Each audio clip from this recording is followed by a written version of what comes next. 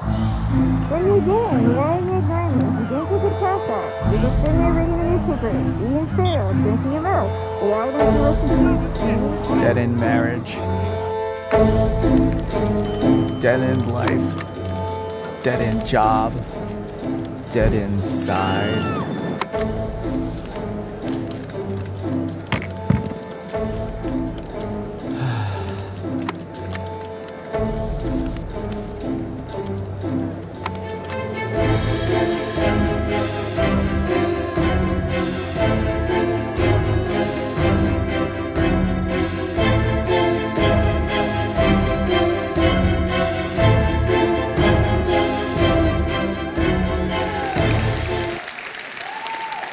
So you may be sitting there thinking, Pastor Bill, you look younger, balder, and buffer.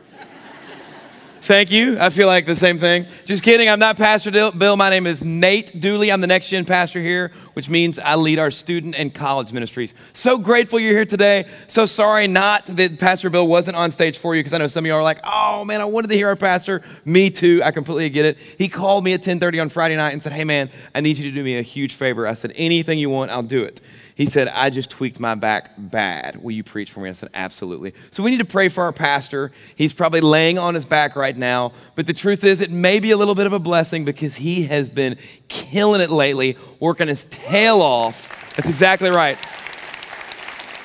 And so let's just pray that he gets the needed rest that he needs, because he's well deserving of it. Well, we're talking about a little bit about confession today. I'll be talking about that in a second. I'll explain why I'm talking about that. But first, I wanted to admit something. I am a Los Angeles Dodgers fan. I'm sorry to admit that. I kind of feel bad admitting it now, but I got to be honest with you, and I will admit this. The better blue team won this week, did they not? They really did, for sure. And so I always said when I moved here, I said, I got to pick a Texas team anyway, so you can say hello to the newest Houston Astros fan. So here in a second, we're going to be talking about how to heal a dead relationship, how to bring it to life, a dead-end relationship. We're going to be talking about that. Before that, I want to kind of introduce you to my kids and kind of show you a little bit about them. When they come to service, they're a little crazy, if you can relate to that. And so let me just introduce you to my children really quick.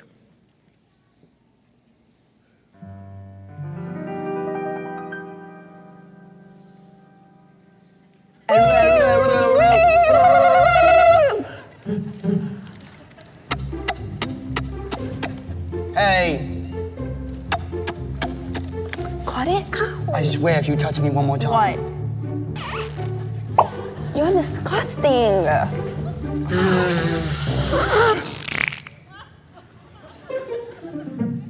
What's wrong?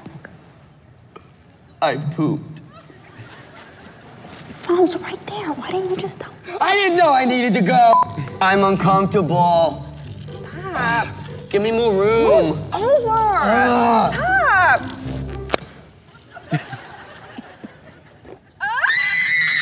I am so bored. So bored. There's nothing to do. There's nothing to do. Hey, mister. Hey, mister. Hey, mister. Hey, you got games on your phone? You got games? I see your phone. I know you got games on there. Hey, mister. Mister, I am talking to you. Mister. You know what would fix all this? Goldfish. You're right.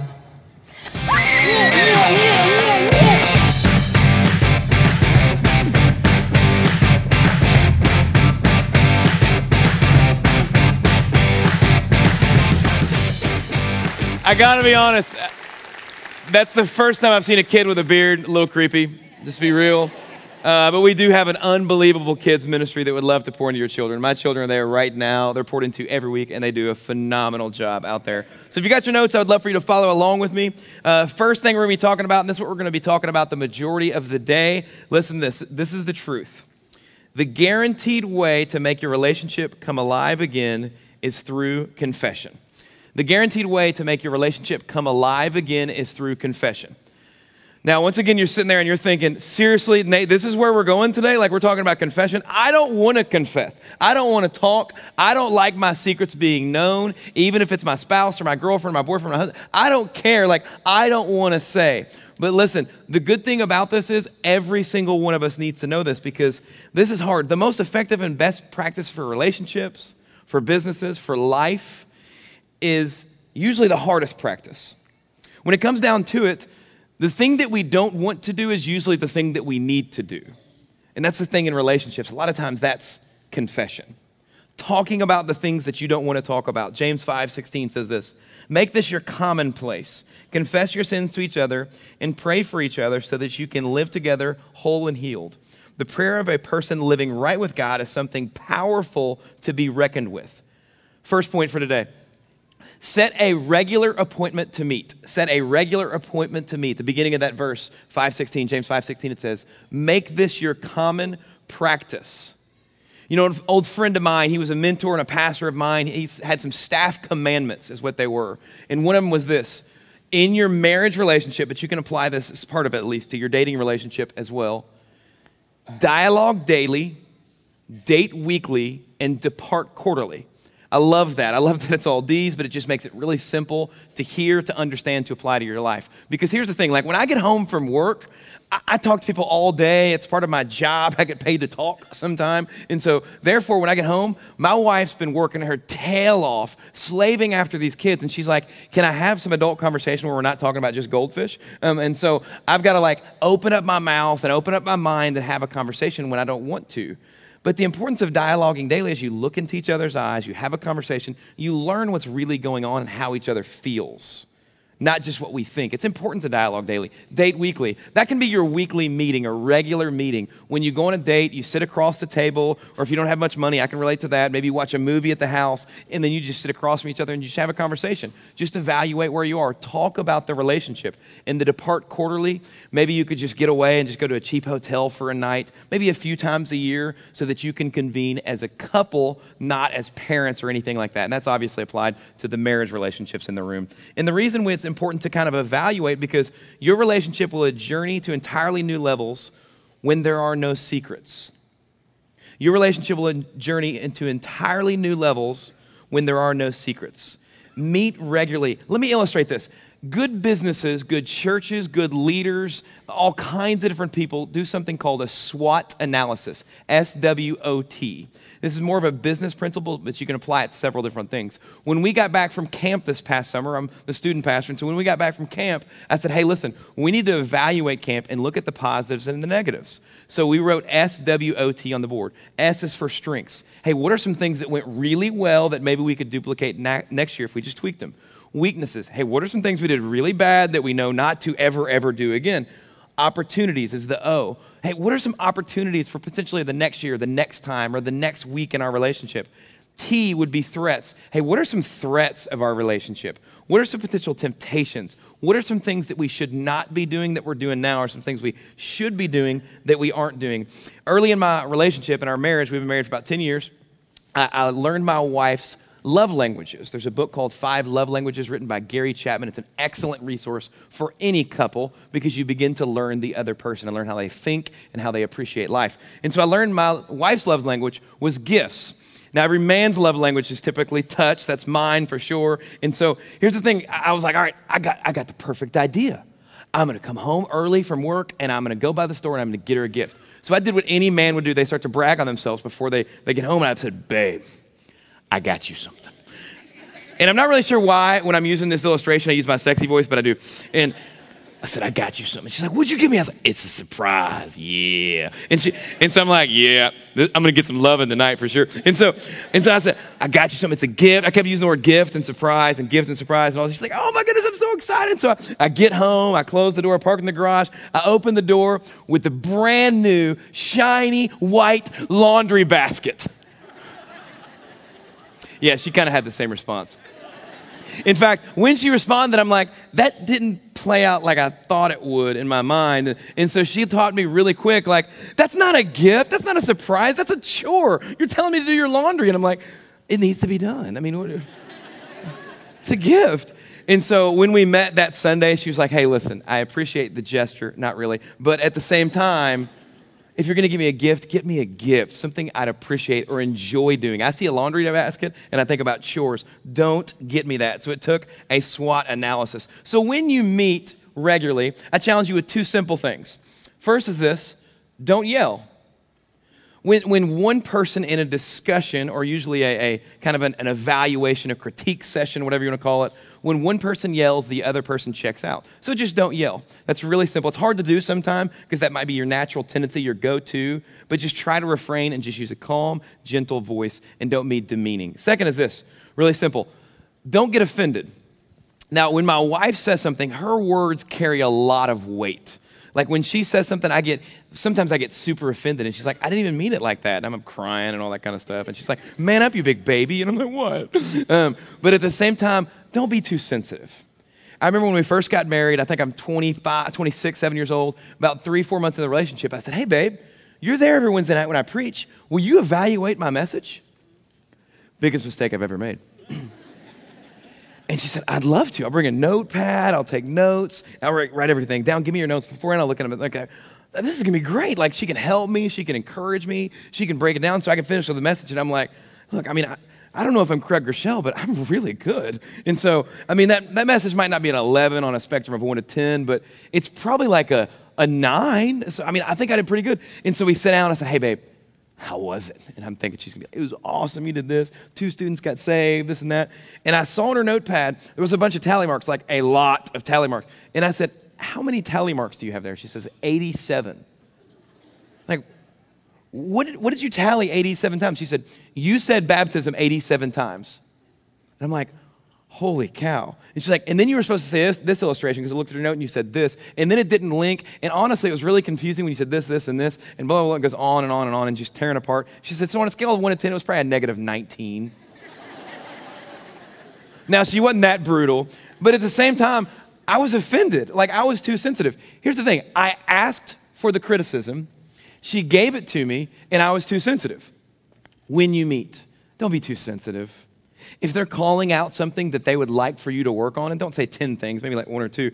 When they're calling out something that you should work on, just go, you know what? I don't agree, but if that's how she feels, perception might be reality, which means maybe I need to work on this. And don't be too sensitive. Don't yell. Don't be too sensitive. So first thing is set up an appointment. Second is this.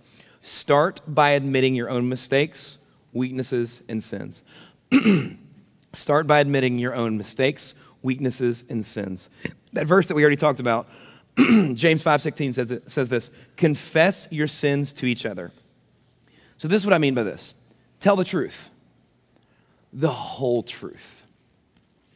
It's very easy for us, and maybe it's just me, when we're confessing something and we're being honest about something going on in our life, we tell just a snippet of the truth so that we look like we did something wrong, but we don't look horrible. It's like a man might say, hey, I got to be honest with you, babe. I know we were on a budget, but I broke the budget today and I went and bought a rifle when they really brought 7 rifles. And then when they're beginning to tell the whole truth, or when the truth comes out, she's like, oh, well, I also bought a bow and some hunting equipment and some land to hunt on. But I got a really good interest rate, and I also saved money on our car insurance using Geico, so we're good to go. We're good to go. I mean, we got to say the whole truth, not just part of the truth. It says in Proverbs 28:13, it says, whoever conceals their sins does not prosper, but the one who confesses and renounces them finds mercy. The last part of your confession may be, and I have repeatedly done this to you. It might be something else. You might say, I spent too much money and I broke my promise from the last time to change. And I just wanted to apologize. You know, telling the whole truth, here's what reality is. Telling the whole truth could destroy the relationship. It could mess everything up. But honestly, it says in that passage, is confess your sins to each other. And I would much rather have a wrecked relationship that we can heal than a relationship that's built on a lie. And so that's why it's so important to confess. Because when you don't confess in the early stages, it gets worse. Confession stops things from getting worse. Sin lives in secrecy. Sin lives in secrecy. You know, secret sin is kind of like having a monster in the closet. And some of you might be judging me because I'm talking about a monster in the closet. You're not 7 years old anymore. Well, I always thought there was a monster in my closet, so forgive me for using this illustration. Secret sin is like having a monster in the closet because every time you give into that temptation, it's like feeding the monster. Every time you give in, over time, that monster grows more and more powerful, becomes a greater threat to your life and relationship. And here's what can happen. Over time, that monster not might, it will get out. And when it does, it will destroy everything in its path. Relationship, probably your job, your life, everything. And so that's why it's good to bring the monster into the light while it's still controllable, because Luke 8:17, it says this: everything done in the darkness, everything, not part things, everything done in the darkness will be brought to the light. What makes your marriage come back to real life is true confession. What makes your relationships, whether it's a business relationship or a dating relationship, what makes them come back to life is true confession and honesty. Truth sets you free in your relationship to begin the process of forgiveness and work toward trust. You know, my kids went to another school. This is our last school. And so I went on a field trip. I love hanging out with my kids, trying to spend time with them and all that kind of stuff. It's a perfect opportunity. Get to miss work, spend time with my family, and then pour into my kids as well. So we're on a field trip, and there's this attractive mom. It's on the field trip. I'm married. And so what Stacy and I like to do, we like to bring our temptation out before it starts to eat away our life. And so there's this mom, and she's kind of following me around, kind of talking to me, and I'm like, am I being prideful, or is this like attractive mom hitting on me? And so I'm like, what is going on here? So I'm trying to like shake her. I turn the corner, and she's like, hi. And I'm like, what is going on? And then I'm like trying to shake her, and like, oh, she's still there. I'm like, what is going on? This girl's like omnipresent. And so what happens is I'm like, I got to bring this to light because she's attractive. I probably shouldn't be spending time with her. And so I called my wife, and I said, babe, I still got it. That's not exactly how that played out. Not even really close. But the truth is, there was a lady at the school, and I called my wife, and I said, hey, babe, just letting you know, I'm having a conversation with this woman. I'm kind of attracted to her, but I just want to let you know that there's nothing there whatsoever, and I just wanted to bring that to the light. And my wife, in her humble state, not in her jealous state, she said, thank you so much. I really appreciate you saying that. And then you know what? When I bring my sin, my temptation, that's a temptation. When I bring my temptation into the light, it's really hard to fall into that sin because the monster's out of the closet and everyone knows. It's hard to give in to something when everybody knows about it. So that's the truth. I want Stacy to know there's a potential temptation in my path, and I encourage you to do the same thing. Third is this: forgive each other. Trust is not needed to forgive. Forgive each other. Trust is not needed to forgive. Colossians 3:13 says this: be gentle and ready to forgive. Never hold grudges. Remember, the Lord forgave you, so you must also forgive others. Listen, church, I've got news for you.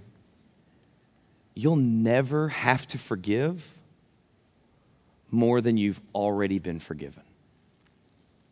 You'll never have to forgive more than you've already been forgiven. Because here's the thing. When Jesus Christ died on the cross, he didn't die for like a few of your sins or most of your sins or 2 or 3 of your sins. He saw everything. And I don't know what that looked like. I don't know if God like laid it out on a whiteboard for him. He saw all of your sins, the tweets that you sent out, the words that you said, the things that you thought, everything. And he died for all of them. Guess what, church? You're never going to have to forgive somebody for everything they've already done wrong. Now, you might have to forgive a few things. It's going to hurt. It's going to be hard, but you'll never have to forgive more than you've already been forgiven. You've heard the statement before: don't get bitter, get better. Here's the thing about bitterness. Bitterness is like drinking poison and expecting the other person to die. It just doesn't really make sense because we get bitter and mad and frustrated, and then the person over there, they're happy-go-lucky. They're good to go, but we're holding on to the bitterness. So actually, we're getting sick. We're taking in their own poison ourselves, and they're fine. But then when we forgive, we're free. We don't have to worry about that bitterness and that hate and that frustration because we've already forgiven them. That quote, bitterness is like drinking poison expecting the other person to die, is by Joanna Weaver. It's not worth it. Forgive them, move on. We don't have the power to forget it. We don't. I try to forget the things that have been done wrong to me, but I just can't forget them. But we do have the power to forgive and forgo them, which means that we don't have to talk about it over and over, and we actually can forgive them. You know, Stacy has had to forgive probably more than anyone I've ever met. because I've made some big mistakes. I'm just a train wreck waiting to happen at times, is sometimes what I feel like. I look at some of the things that I've said to her, that I've not said, that I've thought, or maybe like at times when I think it's time to have sex, but it's not, and she's like, babe, and I'm like, what? I feel like it always is. And you know what I'm saying, man? And so, but the thing is, she has to forgive me a lot. But the neat thing about Stacy is she always puts others' needs before herself. And it's easy for her to forgive. And when you put others' needs before yourself, it's much easier to put someone else's preference, desires before yourself. She's forgiven because she always does that. She can forgive because she always puts others before herself. And when it's all about me, when it's all about us, we begin to think about what we deserve. And when the truth is, none of us want to know what we really deserve. Forgive others. Next is this. Point 4 is this. Pray for each other. Pray for each other. Create a spiritual bond. And when you hear that, pray for each other, it's like such a simple task, but it's really hard to do. And I can say that from personal experience, and some of you are like, that's really hard for you to do. Yeah, it actually is. Like, I think it's easy, but then sometimes I don't. But listen to this crazy statistic. This is unbelievable. Some of the first statistics you've heard about, the last one, probably not. Well, over 50% of first marriages end in divorce.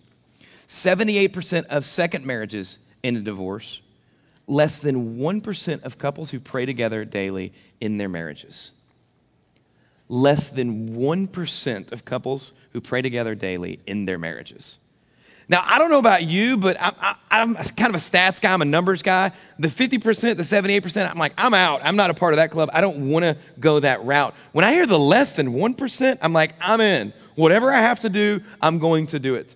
Less than 1% of couples who pray together daily end their marriage. There's your solution. Every night before bed or in the morning, I challenge you this. Just pray together. Every night before you go to bed, just grab each other's hand and pray together. Pray for each other.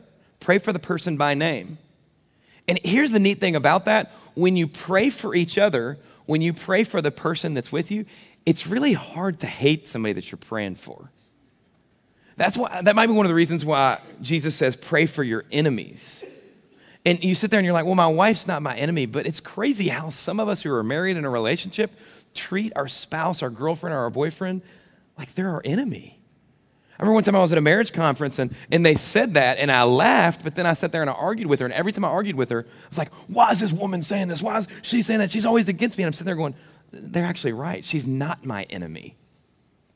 It's easy to love the person that you pray for, especially when you're praying for them over and over and over again. She's not your enemy. He is not your enemy.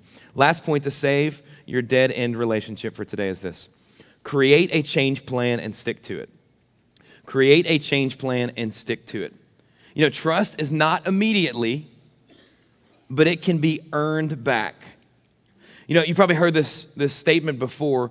Don't tell me you're sorry. Show me you're sorry. I've had $1 every time my wife said that. I'm like, I know, quit saying it. I don't know who made that statement up, but I'd really like to slap him, like in the name of Jesus. You know what I'm saying? Like, I can't stand it because I'm like, I get it, I know, but I mean, here's the thing. I say it over and over. It's like I mean it. Like I've said it, and I know I do the same thing over and over and over again, but I said I'm sorry. Like that word has meaning and depth. Well, not really. You know, the definition of insanity is doing the same thing over and over and over again, expecting a different result. Maybe it's insane of us to expect someone to be sorry if they haven't shown they're sorry. And although I disagree with it and I don't like it because I got to do the work, it's true. It's very true. Because I've said some words that have really hurt my wife. I've said some words that have really hurt my wife. Nothing that I've said has been to her or about her. For instance, I was laying in bed as I was preparing for this message late on Friday night, and I actually woke my wife up, say at 11:30, and I said, hey, babe, have I ever called you a name? I said, I just want to be sure because I'm getting ready to say something. She said, no, absolutely not. Listen, men, don't ever call your girlfriend, your wife, whoever, a name.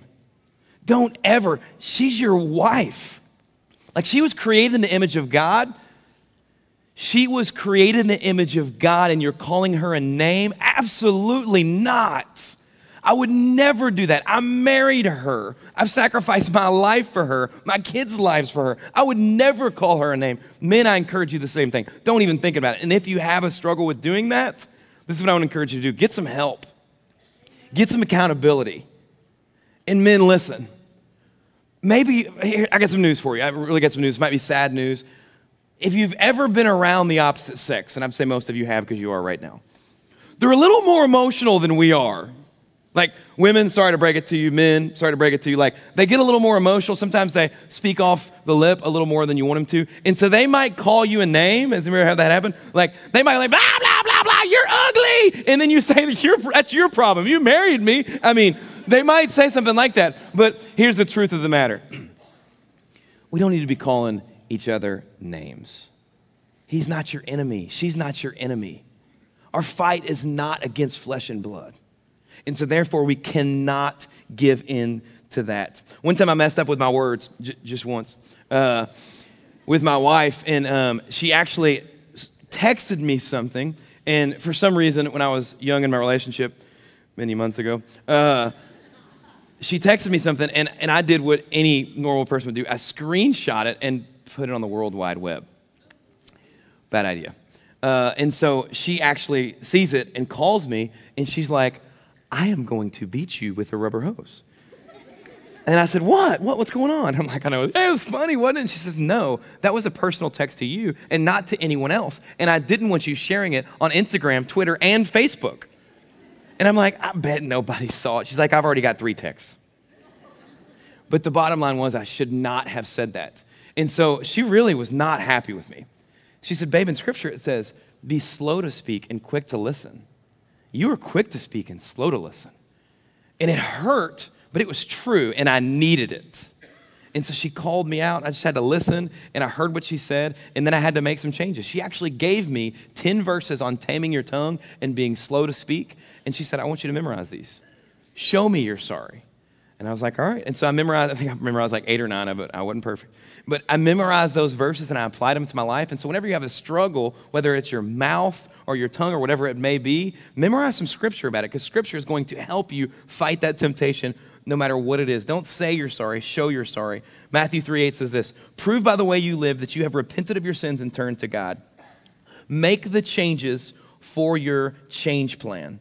Make the changes for your change plan. One time I met a girl in college, and I think her name was Jamie, and I called her on the phone, and I called her voicemail, and I got her voicemail. It was probably the funniest voicemail I've ever heard in my whole entire life. And it said this.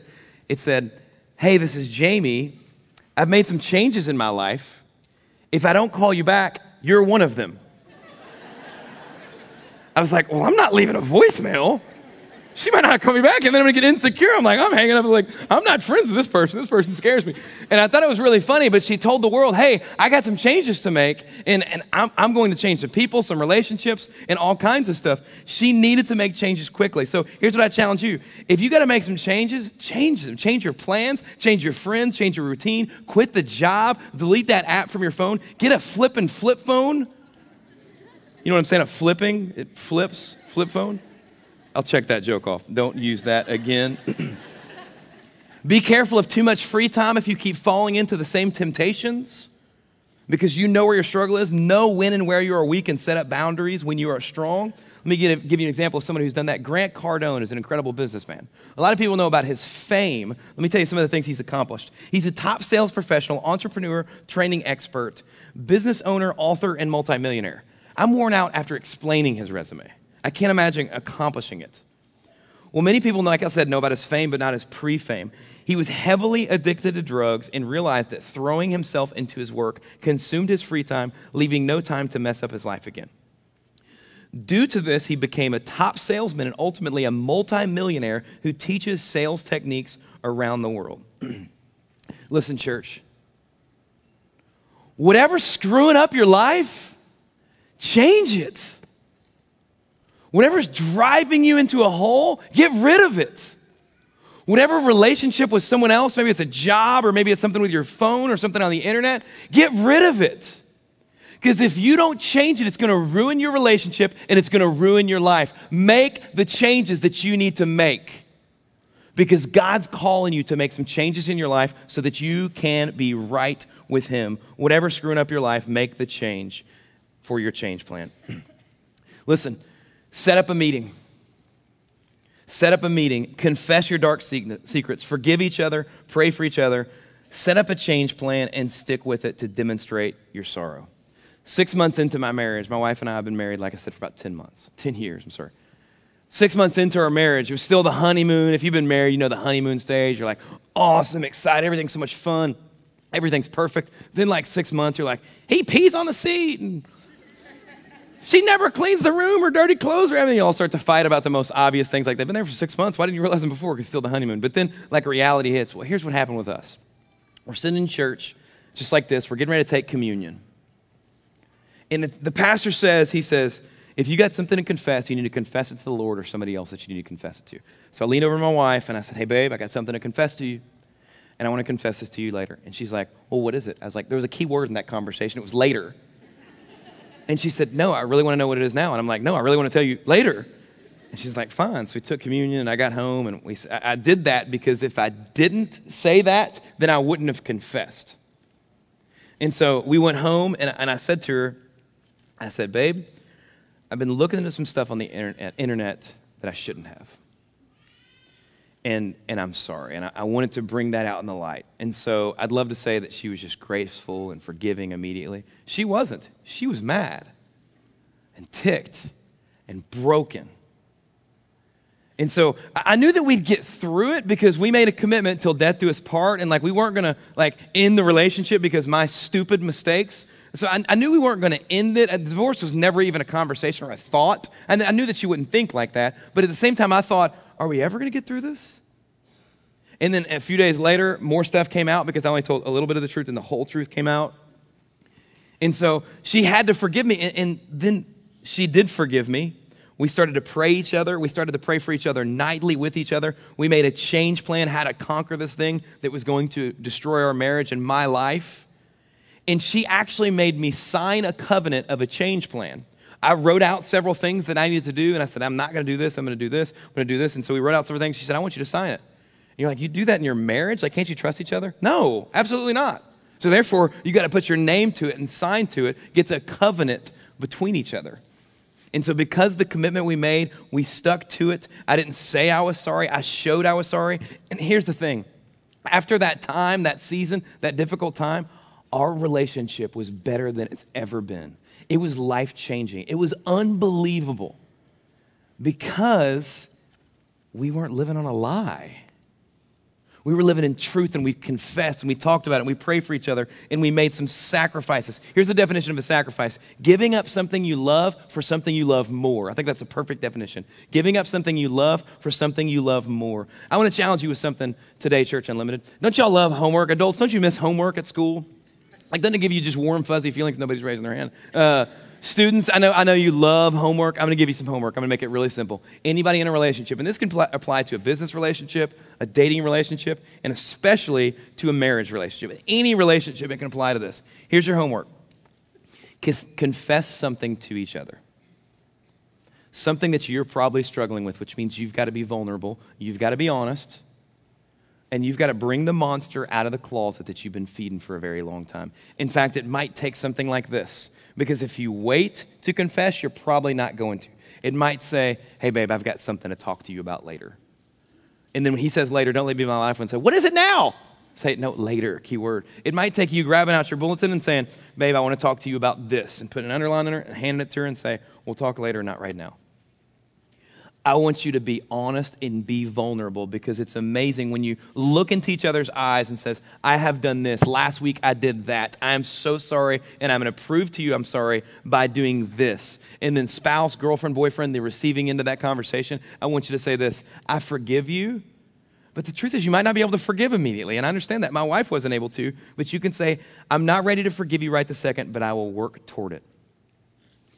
And here's the truth of the matter. Maybe you need to confess some things to God. Maybe you need to get your relationship with Christ right because your relationship will never grow as it could without a right relationship with Christ. Can I ask everybody to bow your heads and close your hearts? All locations, just bow your heads and close your hearts and listen to what the Lord has to say to you. You know, if you have a dead-end relationship, I want you to make the decision right now to bring that relationship to life by setting up a regular meeting, confessing, forgiving, praying daily, and making a change plan to make it right. Here's the thing, it's going to take sacrifice. You're probably going to have to give up something you love for maybe someone you love more. But here's the greatest example of sacrifice is Jesus. Because he gave up his all. He gave up heaven and tens and thousands of angels bowing at his feet so that we didn't have to die on the cross for our sins. You know, he lived a life that we couldn't live, to die the death that we deserved. He took our sin, our shame, the things that we need to confess about, and he died on the cross for it. And like I said, he saw your sin, he saw your life, he saw your darkness, and our sin ultimately deserves hell, but Jesus took our place. And here's the thing, if you want to give your life to Christ for the first time, the only time, and the last time, I want you to repeat this prayer after me in just a second as we pray this prayer with you. And the whole church will be praying this around you, but there's going to be a few of you that say, of all of our churches, there are a few of you that say, you know what? I really need to get my life right with Christ, and I need to surrender my life over to him for the first time, the only time, and the last time. And if that's you, we're going to pray this as a church right now. Let's pray. Dear Jesus, I realize I need you. I believe you died on the cross for me. I believe you rose again. I ask you to come into my life and take over. Be my Lord. Be my Savior. I surrender my life to you. Thank you, Jesus, for saving me. In Jesus' name, amen. Isn't God good? His word is so incredibly true.